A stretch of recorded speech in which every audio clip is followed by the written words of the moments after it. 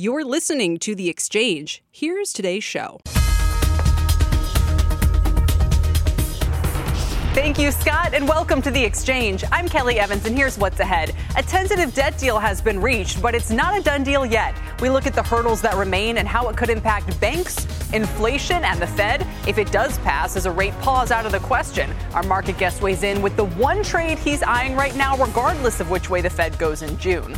Plus, there's an item in the debt deal that could be especially problematic for consumers and the economy. That's especially true given the timing. Mark Zandi is here to explain why he's worried. And shares of Coinbase are rallying on an upgrade this morning. Bitcoin hitting its highest level since the beginning of May. Seems like crypto has some momentum again, but one of our guests is not buying into the hype. He tells us what he's buying instead. Before all that, though, let's start with today's markets. And you see the Dow is still negative by about 128 points, or 1/3% decline. More importantly, the S&P 500 up 3.5 points, but staying above this 4,200 level, closing there at the end of last week, really gave people a lot of confidence in the idea that this rally could be sustained for some time. The Nasdaq leading the way again today with about 0.5% gain. That's helped by a nearly 4% pop in Nvidia, which pushed the stock not only to all-time highs, but into that $1 trillion market cap zone. 405, about $1 above that $1 trillion level. Again, this is just more people piling into the trade, makes it the first U.S. chip maker to ever hit that $1 trillion milestone. Tesla is also one of the top gainers in the S&P, and it comes as Elon Musk heads to China for the first time in 3 years. 3.5% gain in Tesla to just shy of $200 a share today. And we have to point out what's happening with crude. WTI down more than 4% right now, dipping back below $70 a barrel at this moment. We're pretty much just sitting here at session lows, as you can see, into the close. This amid uncertainty over the debt deal and OPEC talks. WTI is down 9% this month, on pace for its worst month since September. So a little bit of a fly in the ointment of the risk-on trade, or perhaps just a sign that supply can come back online. But we begin with the latest on that debt deal. The bill could face a tough path in the House if GOP opposition grows. Eamon Javers live in Washington with the latest. Hi, Eamon. Hey there, Kelly. It's beginning to look a lot like getting a deal done was the easy part.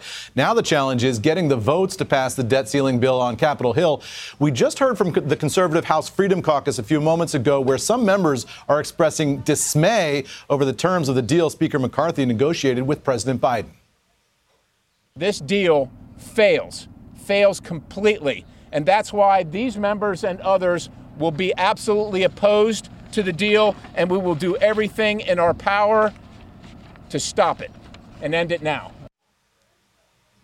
Now, that tees up a possibly tense moment later on this afternoon, with the House Rules Committee expected to meet at 3 p.m. to begin to move this legislation. That panel is controlled by Republicans by a 9-4 margin. So if 3 Republicans on the panel vote against the rule allowing the bill to move forward, that could kill the deal unless the panel's Democrats also vote to pass it. So that could present a challenge here for the Speaker, who's working with an extremely thin majority overall.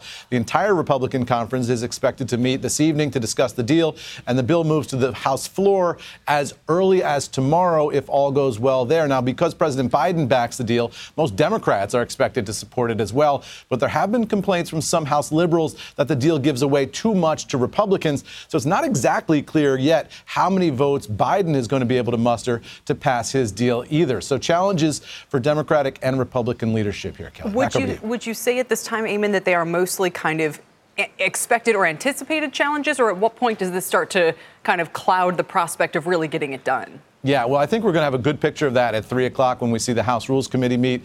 We'll see if they're able to iron that out. I think if they do that at 3, then you'll have a good sense that this thing is on a glide path to passing in the House of Representatives. If there's any squirrely moments there, then you look at this House Republican Conference meeting this evening and see if there's like sort of open rebellion in the ranks. That could give you a sense of if there's really a problem or not. So far, no indications that this is not going to pass, right? But just something to watch as we go through the afternoon. Yeah, great point. Eamon, thank you. We appreciate it. Eamon Javers. Some have worried the debt deal could spark more bank outflows, higher interest rates, and a more hawkish Fed. But my next guests say the agreement will be good news for the markets. Joining me now are Evan Brown, portfolio manager and head of multi-asset strategy at UBS, and James Pethokoukis, economic policy analyst at AEI and a CNBC contributor. Welcome to you both. Jimmy, I'll just start with you. Not that I normally ask you for, your S&P price targets or anything, but do you broadly think that this will be taken in stride as a good thing for markets and that it should be? I think absolutely. Certainly major banks are assuming there's going to be deal. The kind of people who advise major banks assume there's going to be deal. So if there was not going to be a deal, I think we would already be seeing it.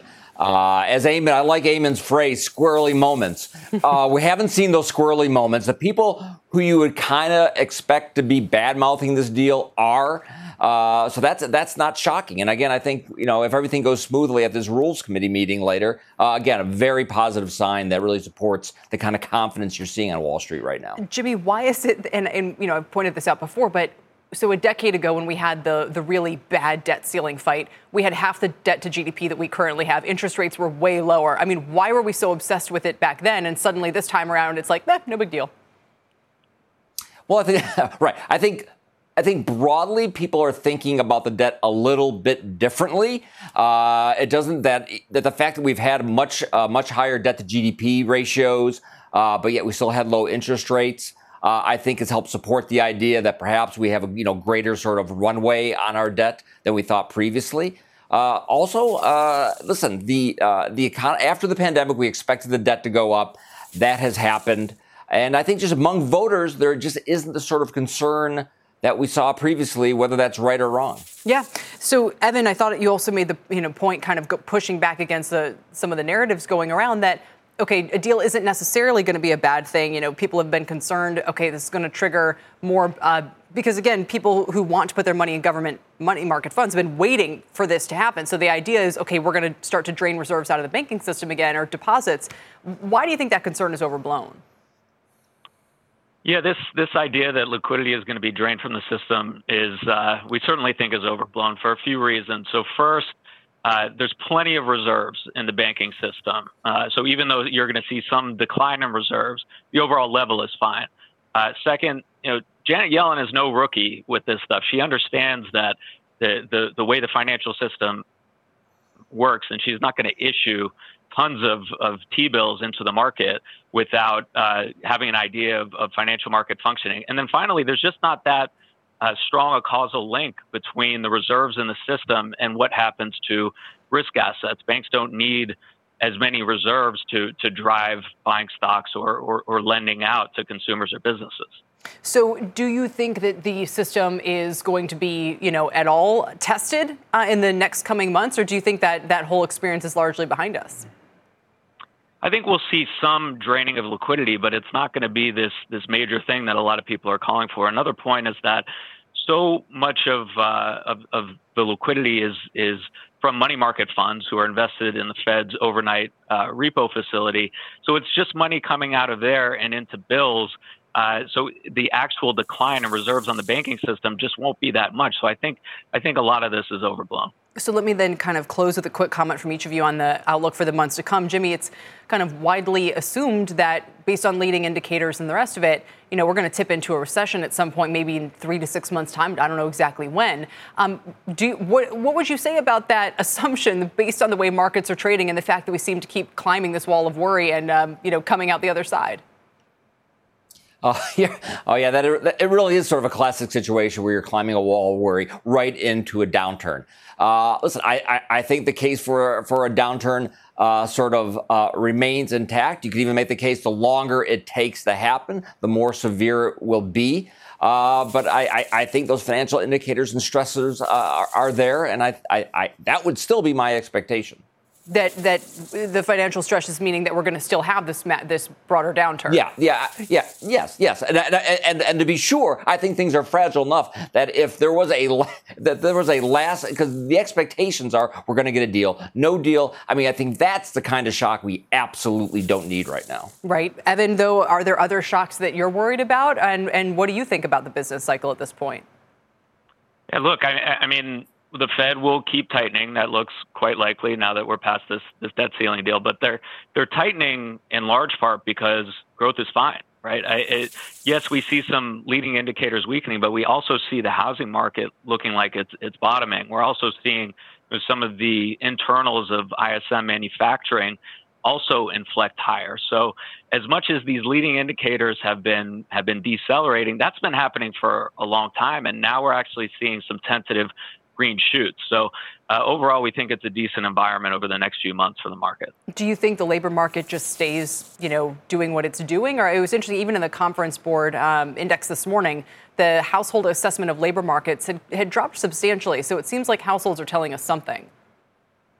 If we could look at only one print, it would probably be initial jobless claims and then also continuing jobless claims. And initial jobless claims, after rising for a little bit, have really stabilized over the last couple of months. Continuing jobless claims are coming down. So, we should expect some labor market softening, and that's what we're seeing when you look at payrolls. But it's so slow. It's such a slow slowdown in the economy that there's just no indication that we're going to fall off a cliff. All right, we'll leave it there. Gentlemen, thank you both for your time today. Evan Brown of UBS and James Pethokoukis. Zeroing in now on the banks in particular, my next guest says even with one more rate hike, bank balance sheets are adjusting, and the regionals are so beaten down that they're a buy here, especially if you play it through the KRE Regional Bank ETF. Joining me now is Mark Avalone, president of Potomac Wealth Advisors. Mark, it's good to see you. Welcome. Good to be here. Maybe that should feel like a safe call, but it still feels like going out on a limb a little bit because the banking system can just be its own animal. And what gives you the confidence to say, especially buying, an ETF with exposure, that, this is safe treading here?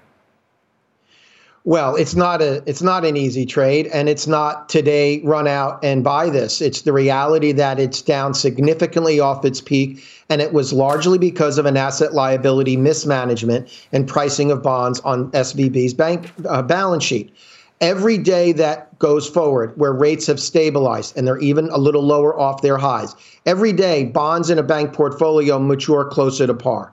So the thought that there's continued deterioration if we have stable rates is unfounded. And if rates start to drip down a little, and we think the Fed is at or around the last of its rate hikes, we think the balance sheet of banks in the financial system is going to improve. And investors have overreacted. It's understandable. But you want to go where the value is. And I would rather be in a beaten down sector that was sold off on emotion than one that's being bid up on a lot of hype and promise and is overvalued by historical standards. Meaning defense, aerospace, industrials, areas we've talked to you about before that you like.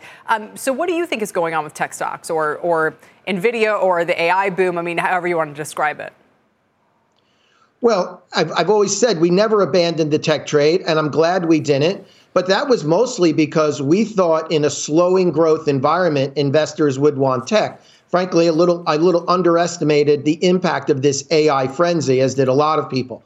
So at this point, we're not getting out of tech, even though we feel it's fully run up and is vulnerable, but we're not allocating new money. I think it's a long-term investment to be in these big mega cap names. If you try to time them too much, look, you could have missed a great move from NVIDIA if you had gotten out when it was near $100 a share just a few months ago. So they moved too far, too fast, but I wouldn't back up the truck and build a balanced portfolio around an area just because it's the hottest sector. And why, just kind of going back to circle in on your point about the regional banks, why not, pick name by name, maybe a name that has been a strong performer, you have, some personal knowledge of, as opposed to the ETF where, there's a lot in there for better or for worse? I thought you were going to ask that, and I came up with the answer that unless I'm reading the bank's reports they're filing with the Fed, and I'm combing through every annual report and doing the asset liability analysis myself, and I know about the commercial loan portfolio and what's under the hood, I am going to diversify that single bank risk away.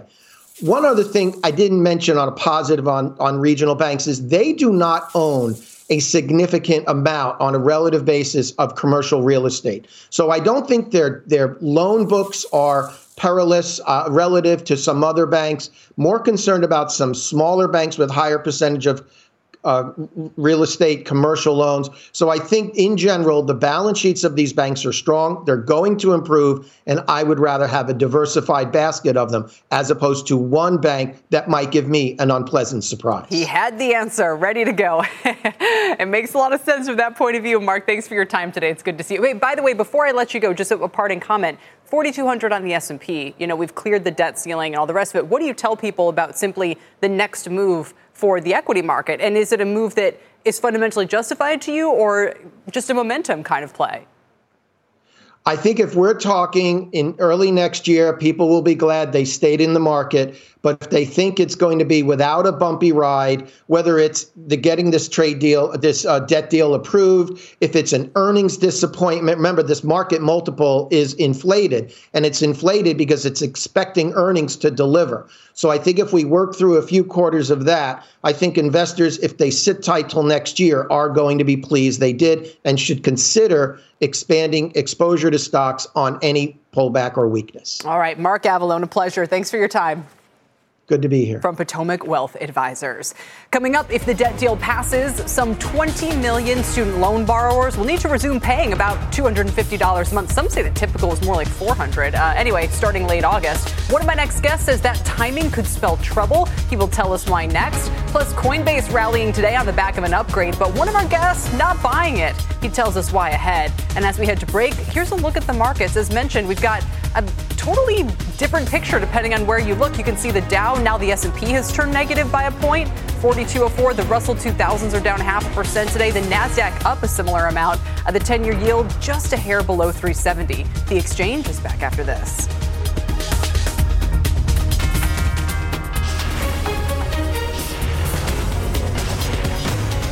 This is The Exchange on CNBC.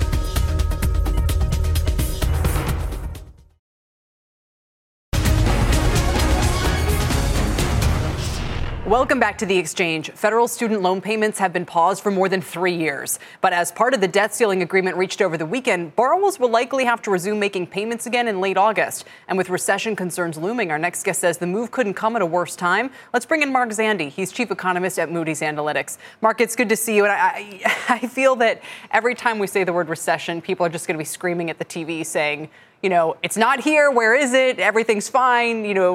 But articulate the concerns that you have and about the timing of these repayments. Sure. And Kelly, just to be above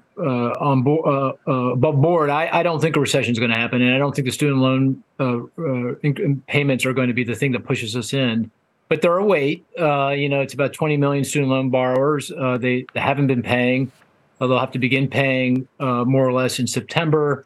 By my calculations, $250 a month might be a little bit more, about $5 billion in increased payments per month. So you do a little bit of arithmetic, that'll shave a couple tenths of a percent off of GDP. Now, over the coming year. Now, in a more typical time, that's not really that big a deal.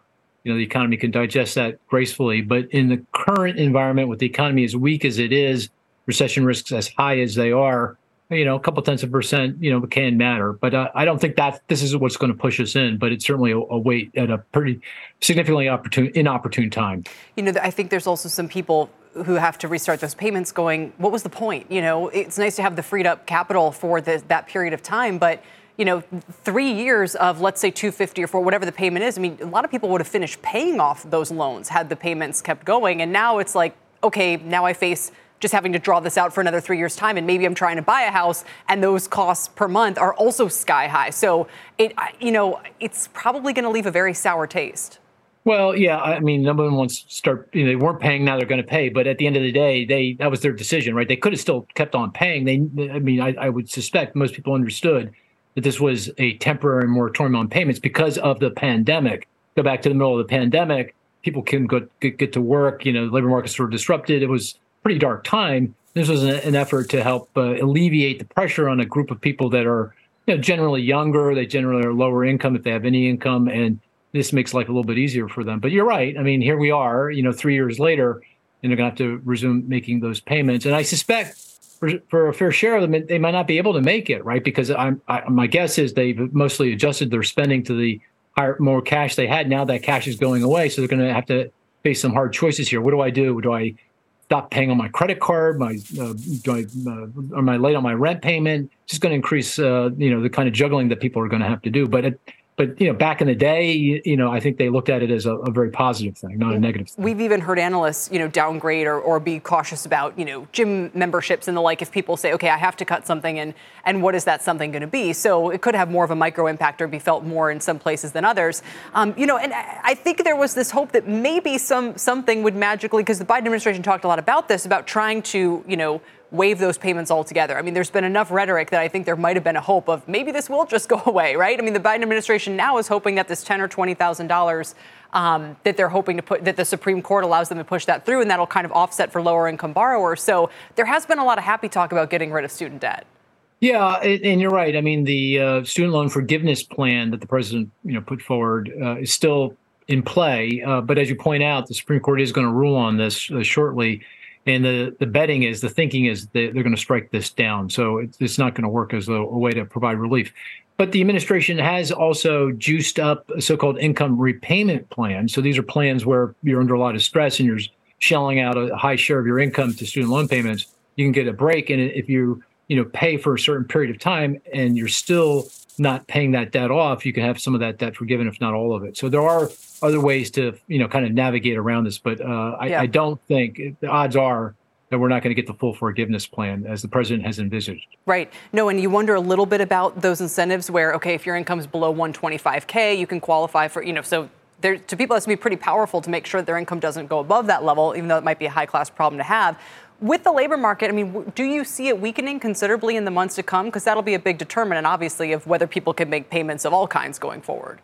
I do. I expect the labor market to slow here meaningfully. I mean, we're average monthly job growth is 250,000 per month. We're going to get another read, obviously, on Friday, and I suspect it's going to be closer to 200,000 given the data that we have. But, I do think the Federal Reserve is going to ensure that we get something sub 100K per month, because that would be consistent with getting unemployment notching a little bit higher here. And I think that's what they'll need to get wage growth and inflation back down something close to their target. So I think I would count on the labor market weakening here. One thing I will say, though, Kelly, the labor market is incredibly resilient. Businesses do not want to lay off workers because they know their number one problem is going to be finding and retaining workers. And in that context, while I think the labor market will slow, I don't think it will fall apart. And if we don't see more layoffs, I just don't see a recession. Right, of course. It's sort of the labor hoarding theory. What's the GDP hit from the debt deal, do you think? Is it even there? Is it slight? Is it substantial? It's a tenth or two by my calculation. And that's also assuming that the Federal Reserve doesn't react to that. I mean, that everything, all else being equal with regard to policy, it'll shave 1 to 0.2% of GDP growth between the fourth quarter of this year and the fourth quarter of next year, when the peak impact will occur. That's 150,000 jobs. That's a tenth of a percent unemployment. So, again, not great, kind of sort of in the ballpark of what the student loan debt moratorium ending might mean, but it's not enough to do the economy, in my view. All right, Mark, we'll leave it there. Thank you so much for your time today. Sure. Thank you. Mark Zandi of Moody's. Coming up, a funding frenzy. The boom in AI is widely expected to boost capital to startups working in that field, but it could also kickstart spending in another part of the valley. We have those details ahead. Plus, this streaming service, down about 33% this month, could be poised to unload assets, according to one firm. We have the name, the potential buyers, and what's at stake. And as we head to break, here's a look at the Dow heat map with Intel and Salesforce leading the way, while P&G is one of the biggest laggards, believe it or not, today. Disney down 1%, Home Depot as well, and 3M down 1.5%. We're back after this.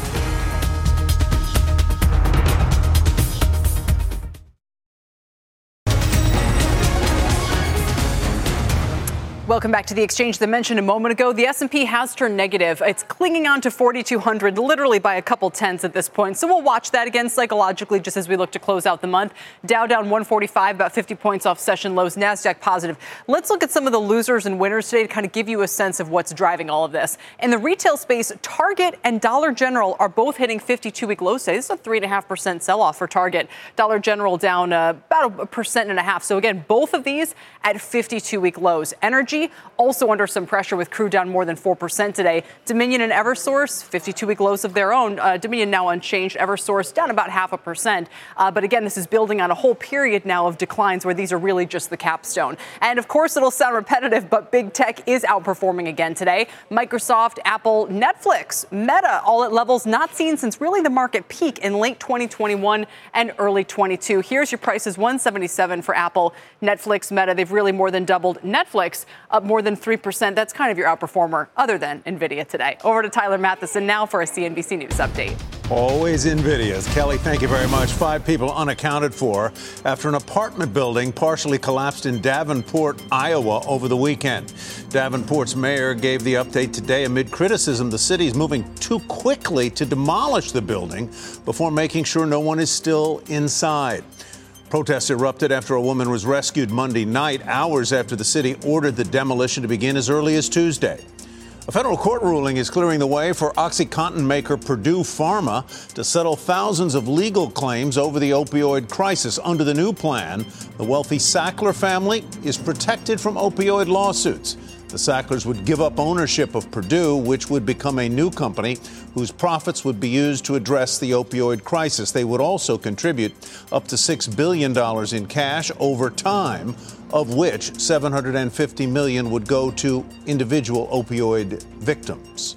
The second private mission to the International Space Station is headed back to Earth. The 4-person crew completed more than 20 science experiments during their 8 days aboard the ISS. The mission is set to splash down off the coast of Florida later this evening. Kelly, back to you. See you in a half hour. All right, Tyler, sounds good. Thank you.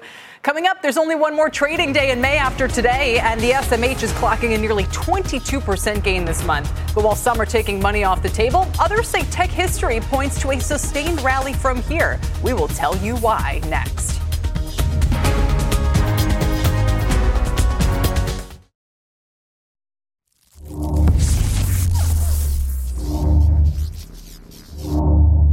Welcome back. NVIDIA, the first chip maker to hit a market cap of $1 trillion. It's trading at all-time highs today, along with these names you see: Broadcom, onsemi, which have paired some gains, Applied Materials, AMD, Lam Research at 52-week highs of their own. Those big moves are fueling concerns about a bubble in the sector, but history suggests there could yet be more room to run. Deirdre Bosa joins us to explain in today's edition of Tech Check. Deirdre? So, Kelly, I've showed you this chart before because I think it's a good one. And some people are looking at it as an analogy, perhaps, for this platform shift we're currently seeing. It's the shift to mobile internet. Semis, that yellow part of the chart, they were first to be recognized by the markets. They enabled and monetized the new technology. Infrastructure devices came next. Then the platforms themselves, think Google, mobile search, and Amazon. Back then, though, the semis were at the forefront, and they were names like Qualcomm and ARM. This time, it is undoubtedly NVIDIA. But what else could be here? Investors, they're looking forward to Broadcom earnings this week. Can it monetize its part in the AI hype cycle and talk up AI-related growth this year? Expectations are extremely high. Paired some gains today, but it's up some 25% or so since B of A called it the most underappreciated AI play about a week ago. Bernstein this morning, though, wrote, and this just relates to this huge surge in these AI names that we've seen this year. They said that if there was ever a year to consider the sell in May maximum, it might be this one. There's good reason to take money off the table, of course, after the run up in those 7 stocks we've talked about that have led the broader market gains this year. But if generative AI is even more revolutionary than the mobile internet shift, going back to that first chart, which many smart people here believe it is, there could be more trillion-dollar companies to come. And Kelly, it's interesting to look at the evolution of big tech. First, it was FANG with 4 letters. Then it was FANG with an extra A. Now it's what some are calling, what is it this morning? I think the Magnificent 7, right? So instead of big tech giving up its leadership, there's only more entering that trillion-dollar club, more big tech becoming bigger, more names entering sort of this leadership. Oh, I like that. So it kind of starts as the narrow fang and broadens out to ma or ba or whatever we want to call it. I haven't thought of a good acronym yet, but yes, because we're there's past like 7 letters. No, I totally take your point that, you get to a certain, it's silly to try to, come up with just 4 letters and 4 stocks anymore. But what do you do when you're starting out with NVIDIA at a market cap of $1 trillion, right? Like, what's the next layers to rise feel like that's where the next money is to be made? Right. And so, when we think about that chart, we think about the mobile internet shift. It was the chip makers first. And then you saw, Google and Apple and Microsoft and Amazon become trillion-dollar companies, right? They only got bigger and bigger. So if you think that, the shift, the generative AI shift is going to be as big or bigger, there could be more trillion-dollar companies to come. Or we could just see big tech continue to get bigger and bigger. But, there's more to come here, and the market recognizes it at different points. So, yes, it's the chip makers now, but what's going to be next? A lot of folks are talking about data analytics, Kelly, and it's really, this is the gold or the oil, whatever you want to call it, in this next shift. So you could look at companies like Databricks. CRM could be interesting tomorrow, Salesforce, right? Because they made that acquisition a while ago of Tableau, and that's just crunching data. But that's what a lot of people here in the Valley say, is that the models are going to be, and the data sets are going to be most important, because that's building these large language models. That's a really interesting point. Deirdre, thank you. We appreciate it. Deirdre Bosa. We'll talk to my next guest about that. But also first, can the AI boom save commercial real estate? Wolfe Research recently said the investment rush into artificial intelligence could lead to a surge in spending on data centers and even a flurry of office leasing in Silicon Valley. That could help stave off growing pressures on the sector. But are we putting too much on the emergence of AI as a major market force? Let's ask Sam Lessin, partner at Slow Ventures. Sam, it's good to see you again. And what do you think? Is it hype or justified? Go ahead. Hype. It's pretty simple. I mean, look, the answer is everyone's excited about some of the opportunities around AI. They are real. I think this idea that the winners of last generation are going to win in AI again and compound their lead, I think, is basically correct. But this idea that commercial real estate is going to be somehow saved by AI, I think is a bridge too far for me. It sounds a little silly. Well, maybe you can enlighten us. How bad is the sort of office activity? We all know San Francisco, right? But in Silicon Valley, totally different story. What's the situation like there? And do you think that all of a sudden all these people going, well, I want to be the next NVIDIA or Databricks or whatever it is, are going to be, crowded into these offices working on executing that plan? Look, I think the reality is that this is not a boom that is very conducive to startups. So sure, there's a bunch of VCs plowing a bunch of money in.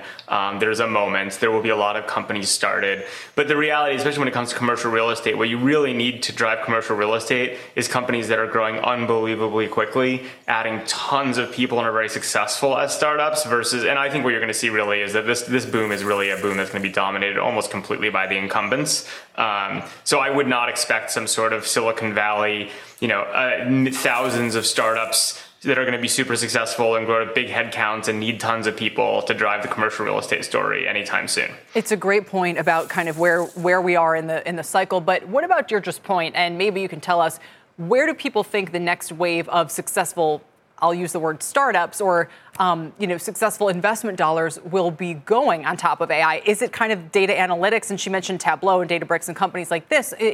Talk to me about whether and where that path will lead.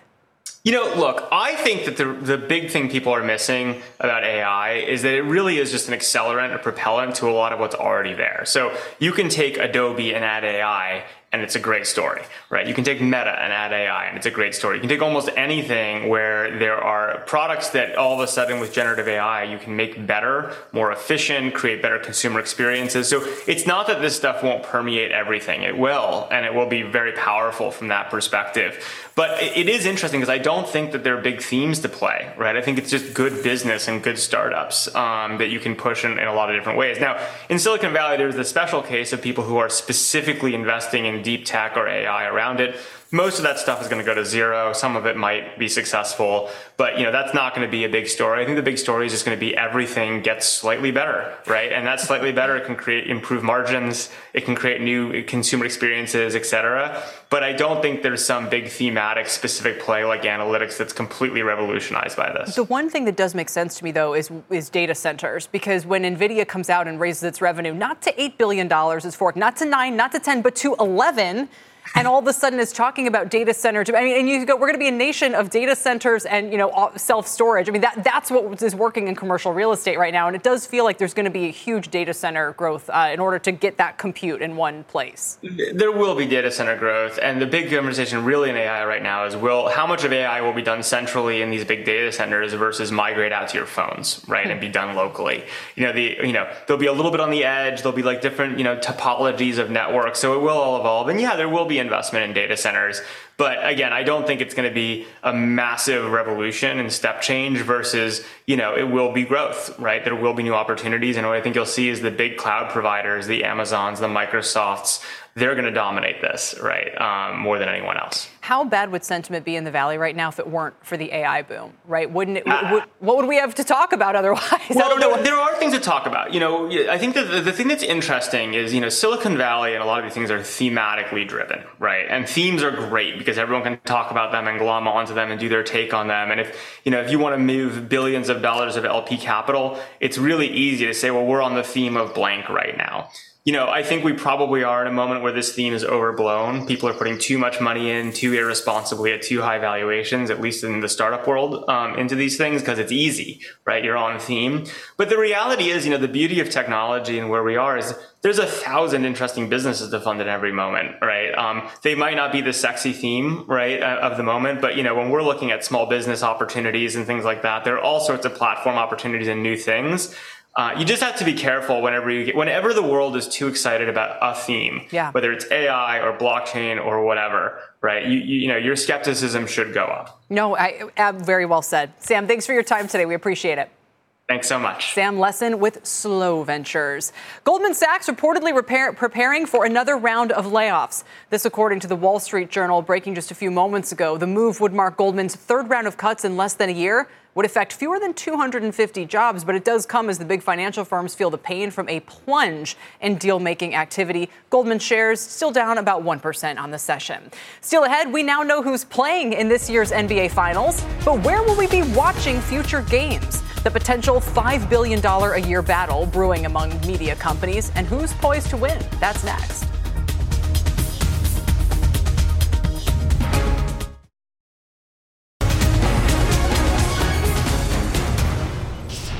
Welcome back. Shares of Netflix and Paramount, that was the mystery chart we teased, climbing higher today. Both companies getting a boost from analysts, but for two very different reasons. Julia Borston here with the details. What do you see, Julia? Well, Kelly, let's start off with Paramount. Shares of that media giant surging on a Wolfe Research upgrade from underperform to peer perform. That came out late Friday. The firm saying that National Amusements plans to borrow $125 million raises the odds of Paramount selling off assets accretively, saying they expect Sherry Redstone to be what they call, quote, increasingly negotiable about the prices at which she would sell assets, both large and small, which they say will limit downside for investors. Meanwhile, Netflix shares are up over 3% on Bernstein, pointing to data from a company called Yipit, which shows that the paid sharing crackdown is working very well in the U.S., though less so in the U.K. Now, with an increasing focus on profitability rather than just those subscriber numbers, getting people borrowing passwords to start paying for access to Netflix is seen as a key for the streamer. Kelly? But so Paramount could be not under duress, but forced to make these sales? Well, I think the question is whether they're more open to making these sales. There's been a lot of speculation in the past that some of those assets owned by Paramount, whether it's the studio itself or whether it's some of their TV assets, would be ripe for acquisition, and whether this would be a good time for them to sell off some of those assets or maybe combine with another company so they could have more scale in the streaming wars. So there was tons of advertising for Max, by the way, on the NBA game. Like literally, Julia, there were long trailers and buried little clips everywhere, which is a good transition to talk to you about the NBA more broadly. Who's going to get the rights here? I heard a podcast with Jimmy Pitaro recently where he seemed to say, look, we have a really good working relationship with the NBA. They are really happy with the direction this is going. And he didn't sound like he wanted to lose that.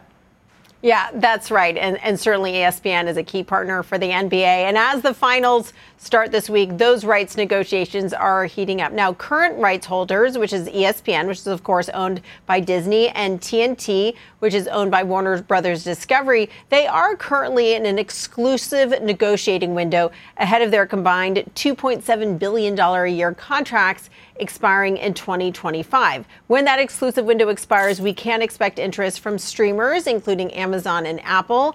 Amazon is already partnered with the NBA to stream games in Brazil, and of course it's shown its expertise with sports streaming with the NFL games that it has. Meanwhile, Apple is showing its growing interest in sports, having bought up streaming rights to both soccer and baseball. Now, the NBA is in the spotlight right now, as all other major sports rights are tied up for years, and it's worth noting that playoffs ratings were up meaningfully from last year, while regular season ratings were pretty much flat with last year. Now, sources tell me that the league would like to split up its rights between at least two companies, so we could see streaming rights split up and also some rights still going to that linear TV bundle. Yeah, the last major sports deal really to be up for some time is hugely important. Julia, thank you. Julia Borston. Coming up, shares of Coinbase up nearly 13% so far this month. And while they got an upgrade today, one analyst says he's seeing a troubling trend emerge. We'll dive into that next.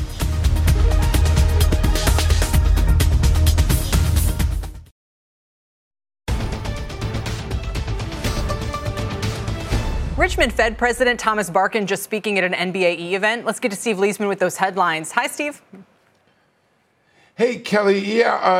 Tom Barkin from Richmond saying Fed policy is right now in restrictive territory, but there is uncertainty around where rates need to go. Sounds kind of neutral, but then the next thing he says, he says he has one of the higher rate forecasts on the committee, and he hasn't, quote, backed off of that yet, at least. So he could be in the 5.5 range, which kind of tells you maybe he thinks the Fed has more to do. Doesn't say when it has to do it, but he does say, he said inflation is going to be stubborn, more stubborn than many people would hope. And he's looking to be convinced that demand is coming down and that's going to bring down inflation. One good thing you heard, he's hearing less about the risk from wage increases. Important to say here, he's also pointing out that he's not hearing much about the banking trouble out there. Points out that the banking numbers from last Friday from the Fed were pretty healthy when it came to lending. So it's another reason why the Fed could go ahead if it wanted to, because the banking issue and the debt default issues have both kind of look like they're going away, Kelly. All right, Steve, we appreciate it. Steve Leisman reporting. Keep an eye on the market. Largely unch. Dow's still down 150. Meantime, crypto having a strong start to the week. Coinbase shares higher on an upgrade to overweighted Atlantic equities. Bitcoin up more than 2%, holding on to its nearly 70% gain so far this year. Coinbase and Bitcoin largely trading in tandem, but my next guest says there's a growing divergence in price action and volume that could mean trouble. Joining me now is Mizuho analyst Dan Dolev. It's good to see you again, Dan. What bothers you? Now, we should add, you're no Coinbase fan here. No. Longtime bear, I don't know, a longtime bear on the vociferous bear on the stock. But what do you think is going on lately with the price of Bitcoin and Coinbase and all the rest of it? Yeah, and we've been bearish, like to give us credit. We've been bearish since day one when everyone was dreaming the dream. I think what's going on right now is that retail is dead. So if you think about it, 95% of Coinbase's revenue. Trading revenue comes from retail investors, and retail is basically dead. We track volumes every day. They are at an all-time low. Wow. Even today, as the stock is ripping, they're at an all-time low. It just shows you there's a huge disconnect between volumes and the stock. And some are saying, well, it's great. Look at Bitcoin. It's got institutional support and they haven't bailed. But that may or well be the case for Bitcoin long term. Who knows? But for Coinbase, it's a big problem. It's a big problem because the way they make money is when people come into the casino and gamble, and people are just not doing it. And it's going to take years for people to come back. And that's why the stock today, I can't explain it, but it's going to end in tears. Let me ask you about one you've been much more positive on, which is SoFi.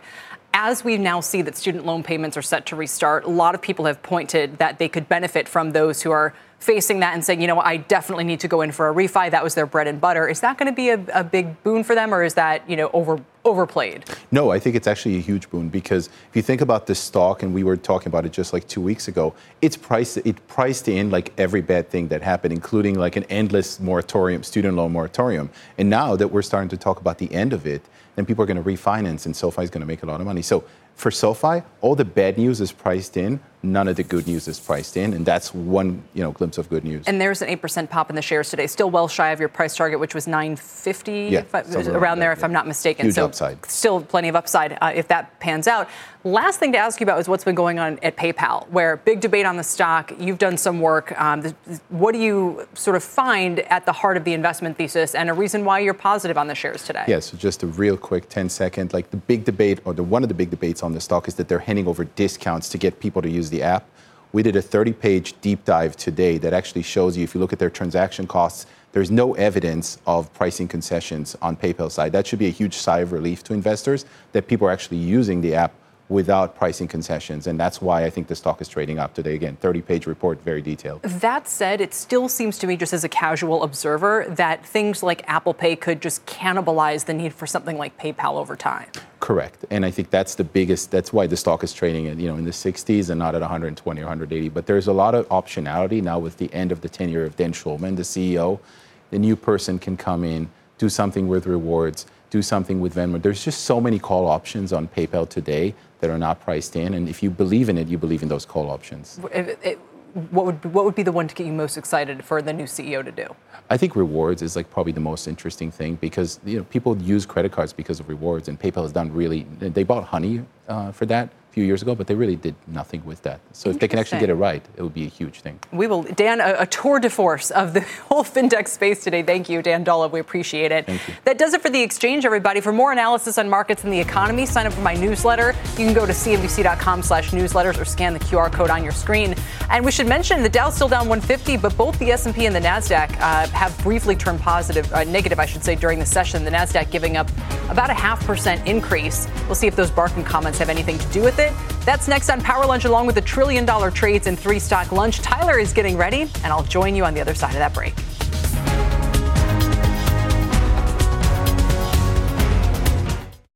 You've been listening to The Exchange. Make sure you're subscribed to get each episode every day, same time, same place.